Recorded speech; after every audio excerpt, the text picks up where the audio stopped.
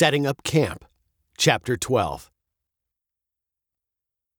Veronica, Maddie, and their father stepped out in single file onto the narrow steel bridge.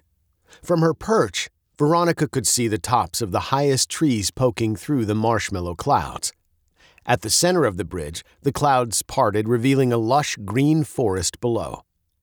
Towering redwoods gave way to old-growth fig, cedar, and teak. They continued along the bridge to the small volcano on the other side, emerging onto a mossy glen. A crystal-clear stream meandered through the glen and down the slope. Mount Mystery loomed in the distance. "We're almost there," the captain said. "Just follow the stream down and you'll find the campsite. And don't worry, this volcano's extinct." Extinct? Veronica had heard that word at least twice before. Once in science class describing the ancient volcano at the center of her own hometown, and again from her father describing the volcano that would eventually destroy Babeltown. Together, they descended with the stream into the forest, moss drapes deafening every footfall and bird call. Veronica felt as if the earth itself had stopped rotating, as if everything would always be still and calm and exactly the same. Maddie broke the silence first, feeling drops of liquid on her hair and shoulders. "Rain," she grumbled. "Just our luck." The drops quickened into a steady spray. Veronica looked up, horrified. "Maddie," she said, "it's not rain. It's monkey pee." Maddie laughed, certain her friend was joking. Suddenly, an enormous rustling filled the canopy.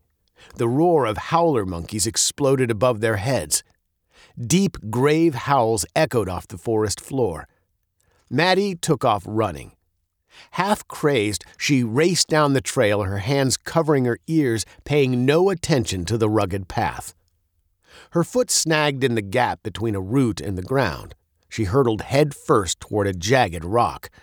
"You must be more careful," the captain said, grabbing her pea-soaked arm just in time.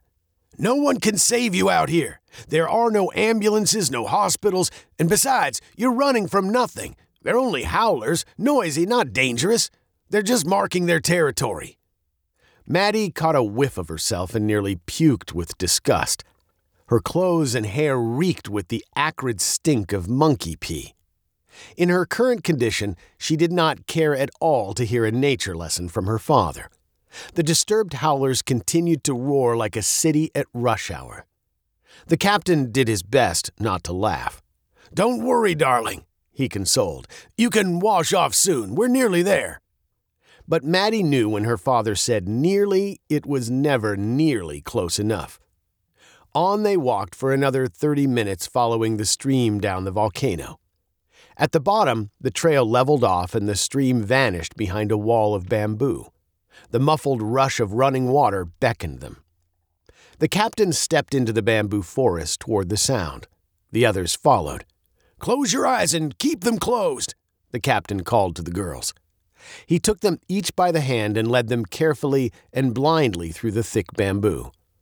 The girls could feel the long, thin shoots scratching against their arms and legs until finally they stood in the clear. "Okay," he said. "Open them. I give you Chawalawoo." Here, deep in the green wood, a wide, crystal-clear waterfall spilled out of the sky, carving a small but impossibly pale blue pool out of stone. A blaze of purple and pink azaleas, white snowbrush, and red salmonberry formed a flowery hoop around the waters. Fish splashed, dragonflies danced, and salamanders sunned themselves on the rocks. The pool reflected the day like a rippling mirror, an oasis so surreal and so perfect it had to be a dream. Veronica and Maddie reached down to touch the milky waters. "It's blue," Veronica whispered, cupping the water. "Even in my hands." The captain continued. "You see, that clear stream there flows into the pool and mixes with the clear waterfall to make this pale blue color. That other stream flows out of the pool and carries the milky blue waters all the way to Mount Mystery." "But I don't get it," Maddie said. "How can a clear waterfall and a clear stream make blue water?" "There are volcanic minerals in the soil," the captain said. The waterfall carries sulfur and the stream brings calcium carbonate. They mix here in this pool, and when they do, the water turns unimaginably blue. But don't worry, it's safe to swim in or drink. Chowalawoo is a perfect and perfectly hidden honey hole. Veronica studied the stream feeding the chemical blue pool. Are you sure it's safe? Splash! Fully clothed and stinking of monkey pee, Maddie jumped off the nearest rock. The others watched her head vanish, then pop up again behind the waterfall's wispy veil. Come in, she yelled. Veronica stripped to her bathing suit and clambered up the high rock on the side of the pool. How deep is it? She asked. Deep enough, Maddie said. Now jump! And jump Veronica did, without even holding her nose. Her feet plunged into the milky blue waters, never finding the bottom. There's fish everywhere, she yelled as she surfaced. You don't even need worms. The girls swam and splashed in the fairy tale waters, making the most of the remaining daylight. They explored the curious boundary where clear and clear made blue, and Veronica even managed to barehand a fish. Naturally, she threw it at her friend, but Maddie saw it coming.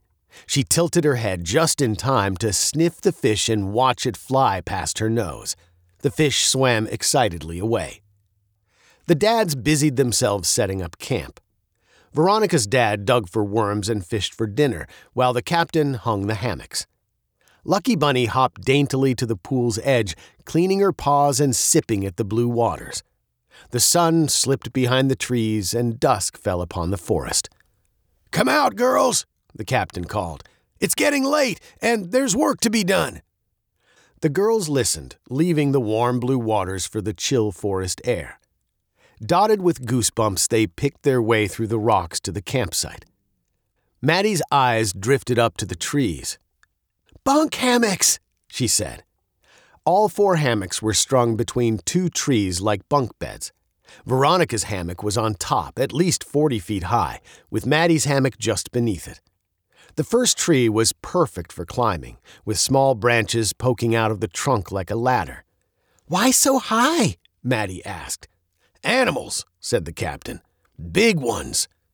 How big? It doesn't matter, he said. They're not the problem. The dark is. We need firewood. Why don't you 2 go see if you can find some? As he spoke, he piled rocks into a makeshift fire pit across from the hammocks. Maddie nodded. If we find some, can we have s'mores? Absolutely not, the captain said. Tomorrow is the most important hike of your life. We're not about to get all sugared up the night before. You need a good night's rest. We all do. Maddie's shoulders slouched and Veronica's face drooped. Together, they plodded out of the campsite in search of wood, shuffling their feet, their bellies growling for marshmallows. Veronica's dad rummaged in his pack. Oh, would you look at that, he said loudly.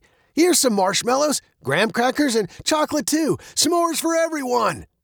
The captain huffed as the girls now skipped into the forest. Deeper and deeper they went, searching for dry wood amidst the cool dampness and thinking only of s'mores and mystery.